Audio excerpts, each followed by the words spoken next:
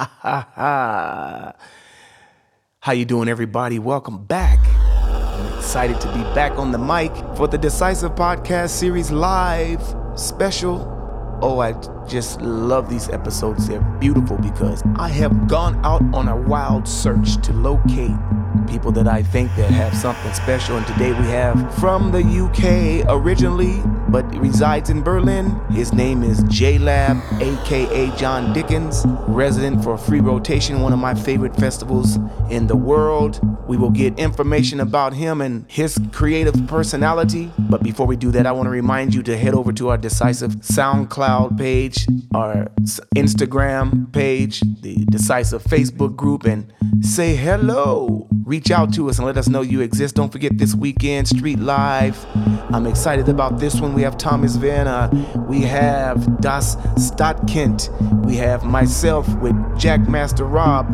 We'd like to see you at the Decisive Showcase, September 8, 19, from 14 Uhr to 18 Uhr at the Street Live Festival Dresswork Collective Stage. We have a 4-hour music presentation for you. And as usual, we'll be taking the listener on a musical journey through techno and drum and bass. It's a wonderful cultural event all weekend long, Friday to Saturday. Make sure you join us, yeah? So with that said, let's listen in to the interview, very interesting interview, with my guest today, J-Lab, aka John Dickens. Enjoy. Okay, well, let's get right to it. You ready? Yeah. Okay.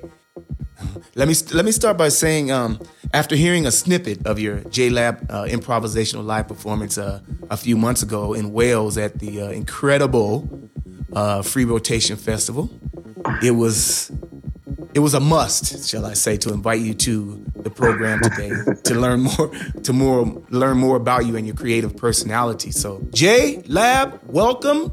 It's a delight to have you on the Decisive Live series today. Welcome. Thank you for having me. Yeah, it was nice to get the invite. A bit of an honor, you know. Yeah, that's good to hear. I didn't know you knew about the Decisive podcast. Well, yeah, I knew a little bit about it. I knew you did it. I mean, you know, it's like everything these days. You hear about so many podcasts and stuff like that. It's crazy, right? It's crazy, yeah, and it's hard to find the good ones. Are you doing many? Not really, no. I've done a couple over the years. The last one, I was actually thinking back to when the last one was. I did a live gig that was streamed. I've done a couple of them, but I think the last one was 2012. Yeah, 2012. I hope you don't mind if we dig in and learn more about you, the man behind the music. Yeah. So first of all, Jay, I'd like to know, I guess everyone would like to know the roots of your origin, where you're from. Well, I grew up in the Midlands in England. Midlands. Yeah. I was born in a town called Wellingborough, and I lived in Northamptonshire until my early 20s when I went to London. And I've always loved music. You know, growing up in the 70s and 80s, you know, exposed to a lot of good music. Oh boy, yes. Mm-hmm. You know, early musical memories, obviously growing up in Britain, you know, the Beatles and David Bowie and, you know, Tamla Motown. And I had a love of Slade when I was a small kid, which was never really me, yeah. But then, yeah. That's a different batch of performer right there, Slade. Oh, God, yeah. Are you surprisingly sophisticated band when you listen to them? Yeah. There's a lot more going on there than you think. As when I was at my mum's a couple of years ago and I took her car out and I thought, I'll grab a CD. I didn't have any music with me. I grabbed a CD off the shelf. Oh, Slade. I haven't listened to them for about 30 years. Banged it in the car. And I thought, my God, you know, some of the arrangements and the way the music was structured, I was sort of, God, but you know, they really knew what they were doing. And Wellingborough, what is that life living like there? Oh, God, nothing really going on, you know, typical sort of small English town. But for you back then as a youngin', it was probably lively, or? Until you branched out a little bit and saw the world, I guess. Well, yeah. I mean, you kind of, Yeah, I mean, I like to say, I mean, I came to playing music quite late. I mean, not helped by sort of like fascist music teachers at school or whatever. Yeah. Okay. But like, I got a bass guitar when I was 16. I still like to play bass, and yeah, that was it. It was like the lightning rod. It was like the lightning rod. My world opened up. It became my university. And I don't know, there's something I like about playing. I mean, I dabble in a lot of instruments. I play bass reasonably well and lots of other instruments badly. But there's something I love about, if I play in a band situation, playing bass, because you're kind of standing on the street corner. You got to have like one ear on the melody and the harmony, and you got to have one ear on the groove, and you got to knit it all together. And having a sort of wide-ranging attention span, that's the instrument that sort of suits. I'm not egotistical enough to be the lead. That's almost double jointed. Yeah. What the heck are you doing in Berlin? Well, I moved here 10 years ago, originally for like 4 months, and then one thing led to another, and I'm still here. I was coming over and doing gigs in like the mid-2000s, meeting some cool people, hanging out at some cool places. And it was at that time when things were getting a little bit more difficult, a little bit more controlling in London. Because I've been quite involved in the 90s and 2000s with free parties and stuff like that. And the more adventurous side of the dance scene. Oh, yeah. And of course, those opportunities were drying up, and also like, things are getting more restrictive in clubs and stuff. And, what kind of restriction were? Well, I find I find it in Britain. I mean, one thing I love about living in Germany is like, for the first in my life, I feel like I'm treated like an adult.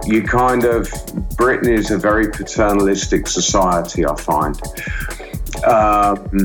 And that's enshrined in the way the government runs and talks to the people and stuff like this, and the fact we have this queen. This queen. Okay. Yeah. And we have this American president. God, yeah. Okay. But it was like, it was, when you go to clubs, the legal pressures that clubs are under are tremendous. And with the rents and stuff in London, I don't envy anyone running a club, and I really admire them for doing it in this climate in London. But I remember going to one of the small basement clubs in Dalston that was around. And it was small. I mean, the dance floor was probably no bigger than my room, which is about 25 square meters. And there was like a bouncer in each corner with like, earpiece on, hands crossed in front of them. The funny thing was, it was a really dark room. They all had sunglasses on. And I'm thinking, well, you're not really going to see anything, are you? But I'm thinking, man, there was less supervision at the school disco in the 70s. My juniors. You know what I mean? There was night vision glasses, little did you know. Oh, yeah, probably. And so, I thought, and I'd always liked the idea of living somewhere else at some point in my life. Berlin was coming here. It's always a city that's kind of fascinated me from childhood. What's club space that inspired you in Berlin to keep you on board there? Oh, club space. Well, I suppose the fact it's just become such a sort of magnet in the scene and stuff like that. Are you playing often in Berlin? Not so often. I was playing more often a few years ago, but then the sort of people I'm playing for, the music that I'm playing for, they kind of were more in the minimal thing, went another way, stopped doing parties, and I wanted to get sort of away from that, back more to the roots. And I haven't played so often in Berlin. I think the last time was 2016. I haven't done so many gigs over the last years. when I came here, stuff like this. You know, there comes a point when you move somewhere, you know, you need to take care of the business, and you know, you need time to take care of the business, and kind of like put music on a back burner so you can bust across, sort of thing. So I kind of had that. And I was also playing in a band. I brought my bass with me when I came out here. The band name was? The band was called Ganz Good. The drummer was living where I first lived. And they were a band and he invited me to their gig. And then the next gig, they had another gig. And so all of a sudden the bass player's gone off and decided he's going to play bass in a band on a cruise ship for lots of money. So I kind of like joined for like one gig and kind of like stayed for about 4 years and did an album and played Fusion Festival and stuff like that. And, amazing. Yeah, that was quite good. I mean, it was quite cool for me because I just had to play the bass in that band. You know, the keyboard player was the guy who wrote the songs. And so in that way, I didn't have to worry about that. I still have my creative head free for my stuff. But it was certainly good getting back into the bass. Yeah. So it's safe to say that you started doing music late 90s? Well, I mean, I started playing in the mid-80s. Mid-80s, sorry. Yeah. And then, I mean, by the early 90s, I've moved to London, joined a band down there. And then, And at that time, it was more professional then, right? Or just casual, passionate thing? You could say it could be more professional. I mean, you know, the band I was in the 90s. You're getting booked and getting paid. Yeah, we were getting booked, we were getting paid. But of course, when you have a band, you have massive overheads as well, rehearsal rooms, storage space, all the rest of the stuff. And, you know, we had a bit of interest from record companies and stuff like that. And then when that kind of finished,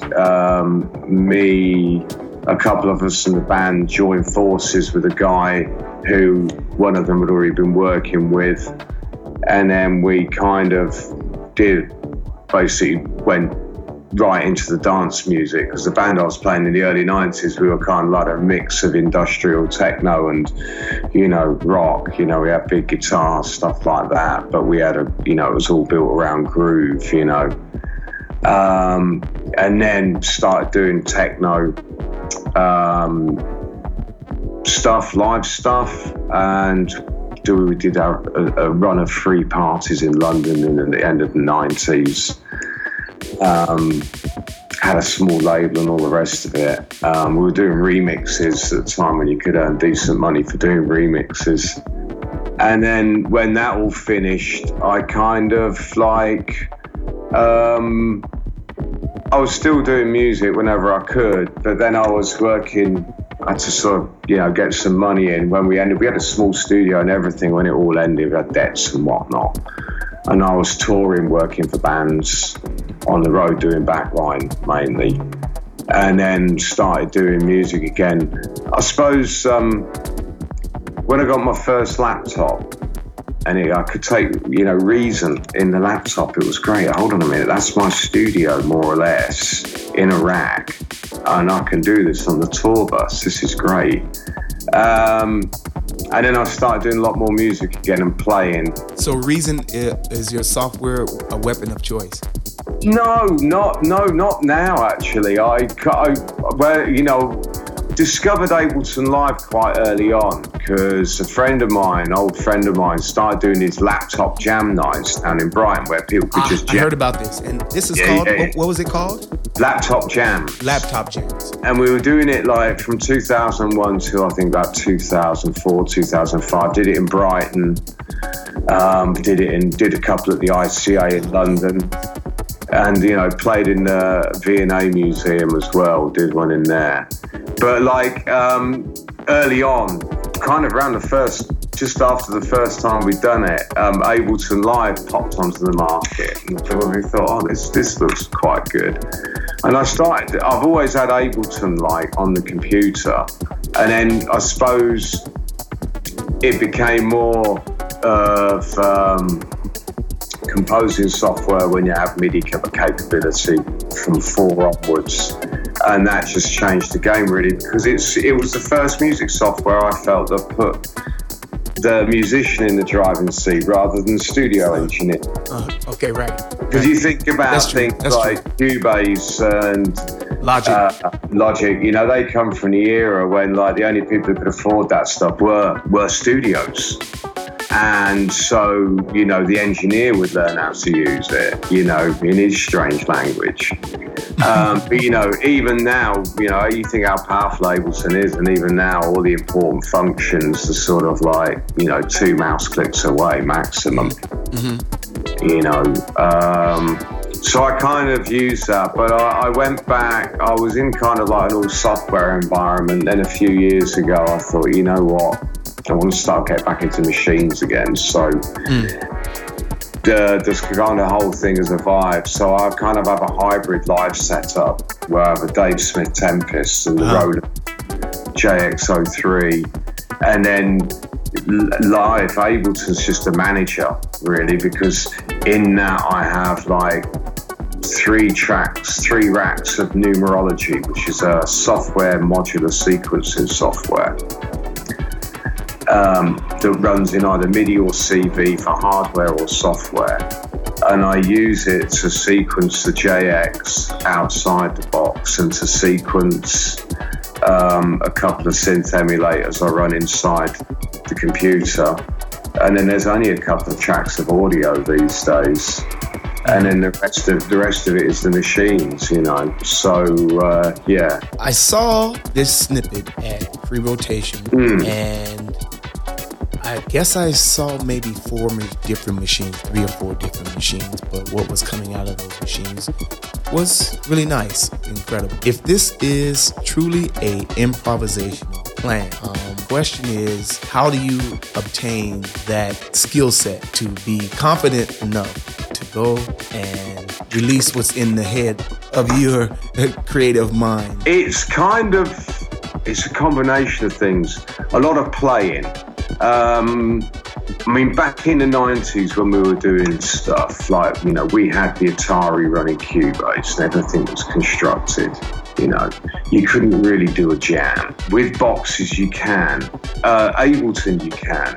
Really, it's a case of I have lots of the like patterns, the bass lines and stuff prepared, rough outlines and stuff, but then how it all fits together, I don't really know. You kind of know where you can steer it, where you can't steer it with a range of like pre-prepared bits. If I want to whack in a couple of extra parts really quickly on the Tempest, I can do. But yeah, a lot of practice, a lot of jamming. Okay, what comes from the Tempest?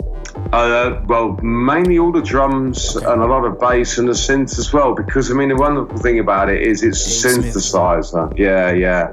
I mean, it's got oscillators in it, you know, it'll do bass lines, it'll do lead lines, you know. You can even use it as a 6-note polyphonic synth if you wanted to. Was it a good buy? You enjoy it? For me, it is, yeah. I mean, so Roger Lynn designed the sequencer, you know, he's done the MPCs and stuff like that and did the Lynn drum. Yeah. Good work. And it kind of, yeah, it is. I know a lot of people have a love-hate relationship with it, you know what I mean? But it's a real instrument in that when you bang up against its limitations, it sounds musical. Whereas a computer just spits out digital noise, you know what I mean? It's like when you overdrive a guitar amp, stuff like that, when you push something beyond, it should still be in the realms of, yeah, I want to listen to that, that's good. It's a deep machine, but it's got. I just love the groove of it. It's kind of like it's like having it's like having John Bonham and Tony Thompson in your band, and they're 2 of my favourite drummers of all time. Do you know what I mean? That's sophisticated, huh? Wow. But you know, just that it knows how to lay down. You know, I love it. Some drum machines, I tried a few out before I bought that, and that was the most expensive option by a country mile. You know what I mean? It's like deciding, like, do I want to buy a Golf GTI, you know, the fast Ford Fiesta, or this Aston Martin over here? I'll buy the Aston Martin. when I was at Free Rotation, the atmosphere is an amazing atmosphere, and anything could happen. If you're creative, then when you go to Free Rotation, it brings out even more from you. Do you agree? Yeah, well, that was always the whole idea of it. I mean, Stevie O and Susie have always done their little parties and stuff like that. And they did a little party in a Outward Bound centre on top of a mountain, which I didn't go to years ago, which they called Free Rotation. It was just one night. And then I remember Stevie O and Susie had a party at their house in 2006, and they invited me down to play, and Stevie O played, and there was Tom Ellis and Leif played, and Grimes and Ducky. Most of the core of the Residents, we all played there. And like afterwards, like the morning after, when we were all sitting around the kitchen table, pots of tea, and we're all like, yeah, that was a really good night. You know, how is it when you go to festivals? You know, we all sort of had the same problem. We go to festivals, we only maybe hear about 3 hours of music in 24 that we like. Yeah, exactly. And Stevie said, well, I've often thought about doing my own fest. I've just never talked about it because everyone thought I'd be mad and I can't do it on my own. And then we all sort of went, we'll help you. And from that moment on, it was game on. And yeah, it's kind of grown from that. But, you know, we all like, you know, music that goes a little bit further. Be it, you know, either in a technical musical level or just goes further in a sort of emotional level. Most of the artists that he's booked for Free Rotation have such a very special independent sound that you just don't get it in some of these huge places. Are there any unforgettable moments? Yeah, unforgettable and amazing moments that you could point to? Yeah. I mean, there are sort of every year. I mean, last year there was the big Circa live performance on the Sunday night, which was great. They just gave you goosebumps. Yeah. Oh, that's it. Well, for me personally, I remember when the first time DJ Bone played, he played it quite hard that year. He went through the crowd like a tsunami. People were like, hey, hell. Yeah. I didn't think Detroit techno sounded like this. He's yeah, right. And for me, I'm always interested in the live sets. I remember when Magic Mountain High, which is Juju and Jordache, moved it. Right. They they had the idea of joining forces at Free Rotation one year, and next year there they go. And I often think, you know, they're a band that was, they're kind of, as an outfit, they kind of tap into that vibe, and there's always a bit of Free Rotation vibe whenever I see them anywhere else. But 2012 they played a set on a Sunday night, which was incredible. They recorded it and they released it on Workshop. The Live at Free Rotation disc came out in 2013, and that was amazing. And then we had Jamal Hieroglyphic Being a couple of years ago, 2 or 3. Yeah, that was just insane. It was insane. Because I stage managed there as well as having, you know, being one of the presidents. Yeah, I remember that. So, you need a sound check? No. How much speed you need? What space you need? Just put the lids on them decks. It's you know, did anyone supply us with decks that got lids on? Because normally they just come in the flight case. Yeah. And so we found some lids. And he just pulls out his iPads, connects them in, boom, boom, boom. And then he's got this amazing software, completely different software in each one. And it's wow, that was insane. That was a really good set. And then there was a year when Hessel Audio, they always like playing Room 2, which kind of gets a bit more of the bass music in it. The second room, and that's smaller than the main, the room 1. But there's no hierarchy. They all have equal billing, but there were so many people wanted to see what they were doing on one Sunday night that the security had to put a 1 in, 1 out policy on the door. I don't know. I remember going out and I'm thinking, what the hell are they doing in there? I went out at one moment and there was a queue of people going through the lobby of the hotel and out the door into the car park like a Berghain. I'm thinking, what?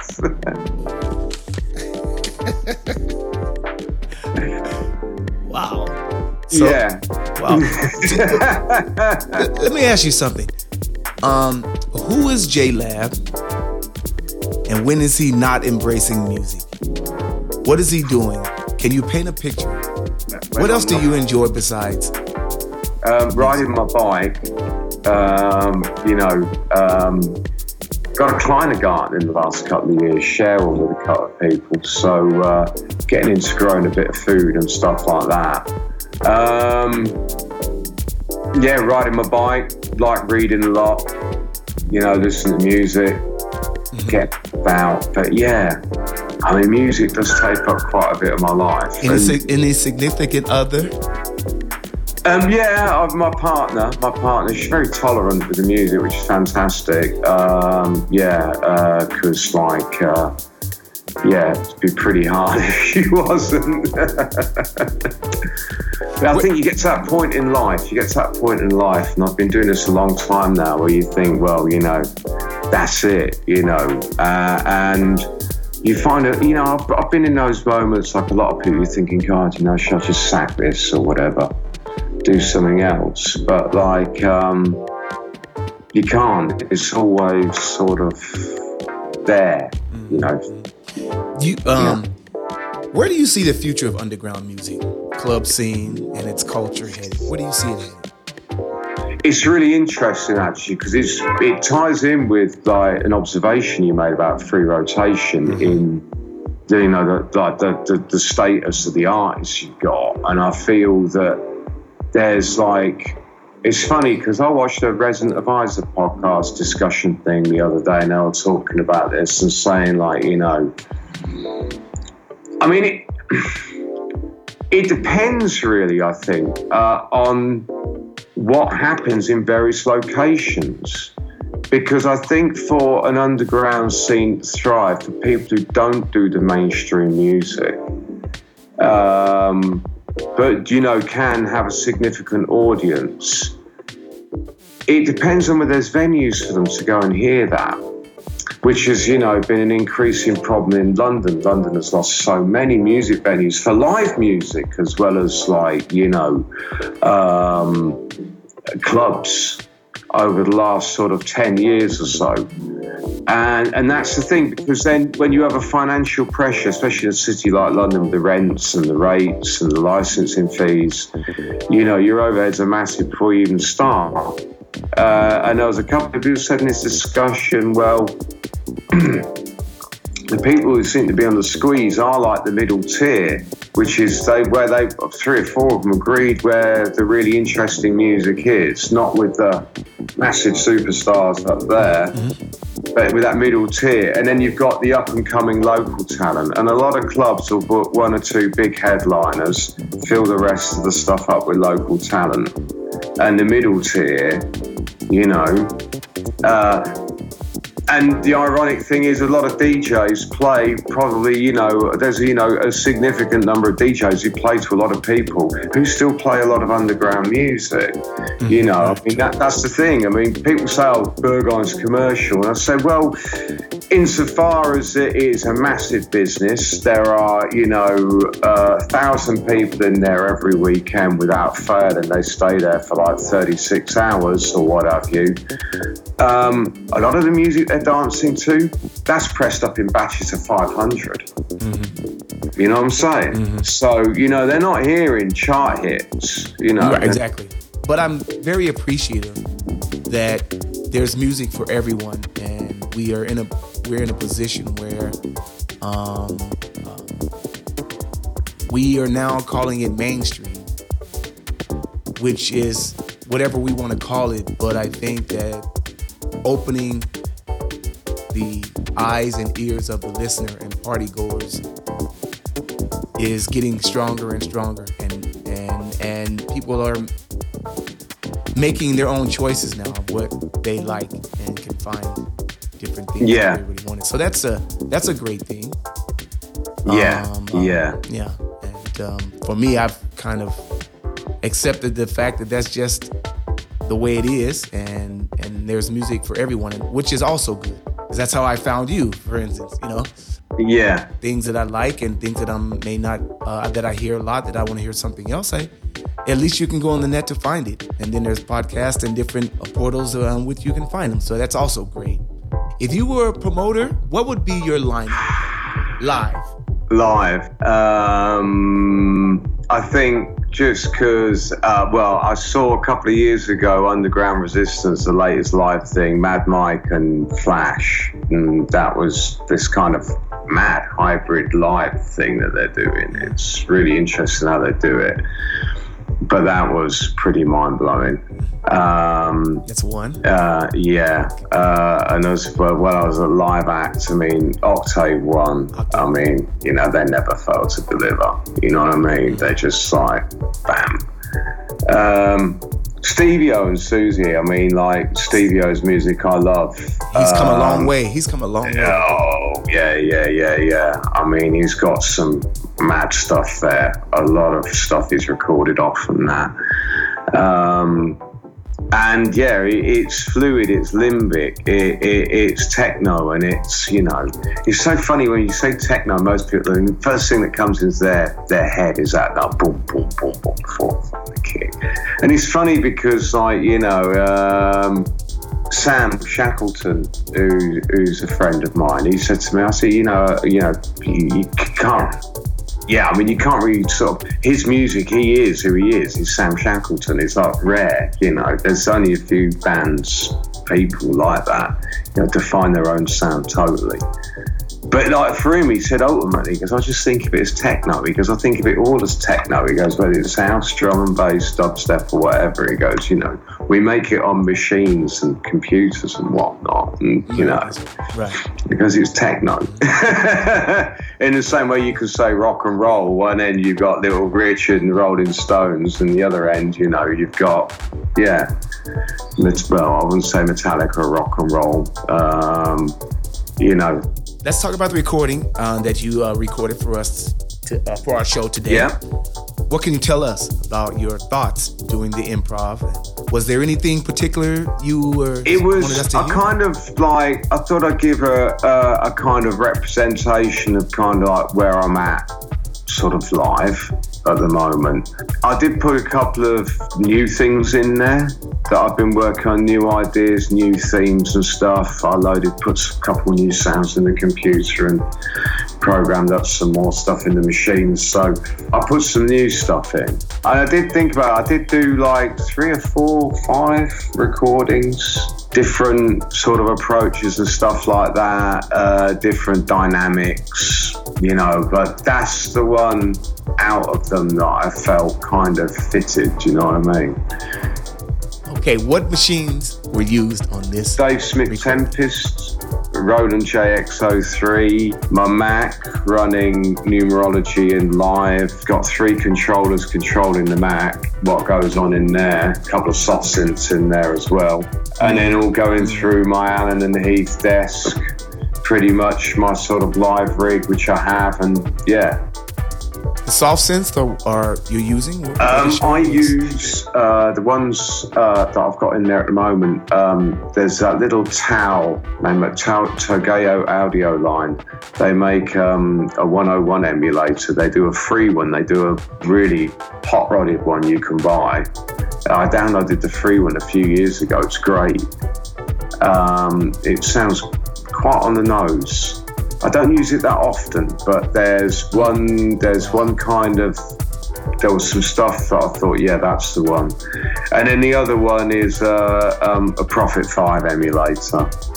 I love the Prophet 5's my favourite synth, I think. It's a synth that gives me goosebumps.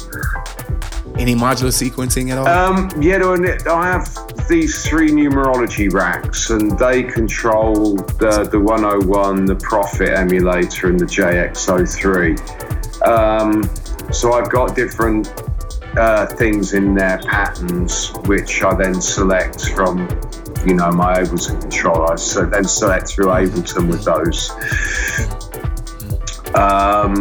So yeah, I mean, I love that because it enables me to break out of the fours and stuff like that. I mean, the only criticism I have of the Temp is to say that compared to those Electron machines, it doesn't do polyrhythms within the sequencer, like where you can have a different instrument in your drum pattern in a different time signature, and you can do that in a couple machines now.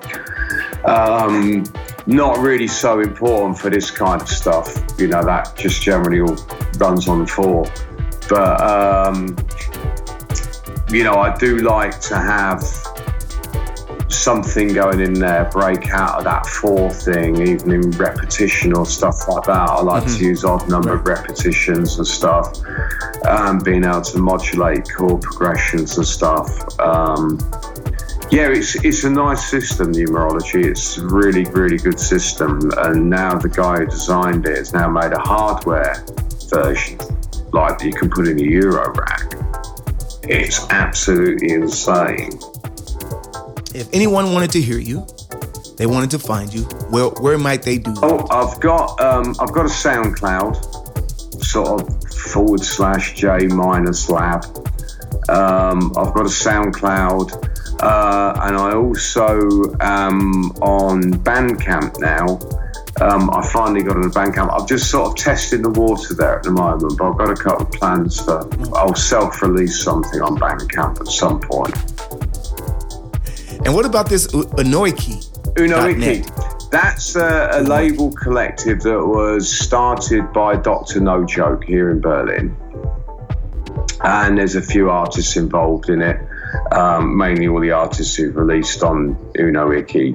And there's a Bandcamp store for Unoiki, a lot of great music on there. The whole point of that was like all the producers involved in that project kind of make dance floor music, but this was non-dance floor music, you know, do something for the head, for the chill out, however, you know, or if you want it, you know, or dance music for 7-legged spiders, but, you know, not our hands and stuff like that, you know. So, yeah, there's some good stuff on there. I really like the sort of releases that were done. You know, you can buy the digital stuff on Bandcamp and also the CDs. There were limited runs of CDs done with exclusive artwork and that. We had an artwork designer. Yeah. And it reminded me so much of Factory Records when we started it, because Jonathan, the designer, is great, but like everything always came late, just like it always did with Factory Records, and was like really elaborate packaging, you know, self-assemble the packages, you know, 50 of them. We only did limited runs of CDs and on digital. But yeah, some good music came out of that, and that was good. That was good. So then, and they can also find J-Lab on Facebook, J-Lab on Bandcamp. I am on Twitter as well, but I don't post so much on Twitter. Yeah, I mean, social media, it's like, you know, I will nail it one day. With that said, everybody, make sure you go check out J-Lab, John Dickens. It was really a pleasure to have you on the program and to talk to you all things music, and we will listen in to your wonderful sound recorded exclusively for the Decisive Live Series podcast here. Thanks a million for your time, and have a great summer. And speak to you soon.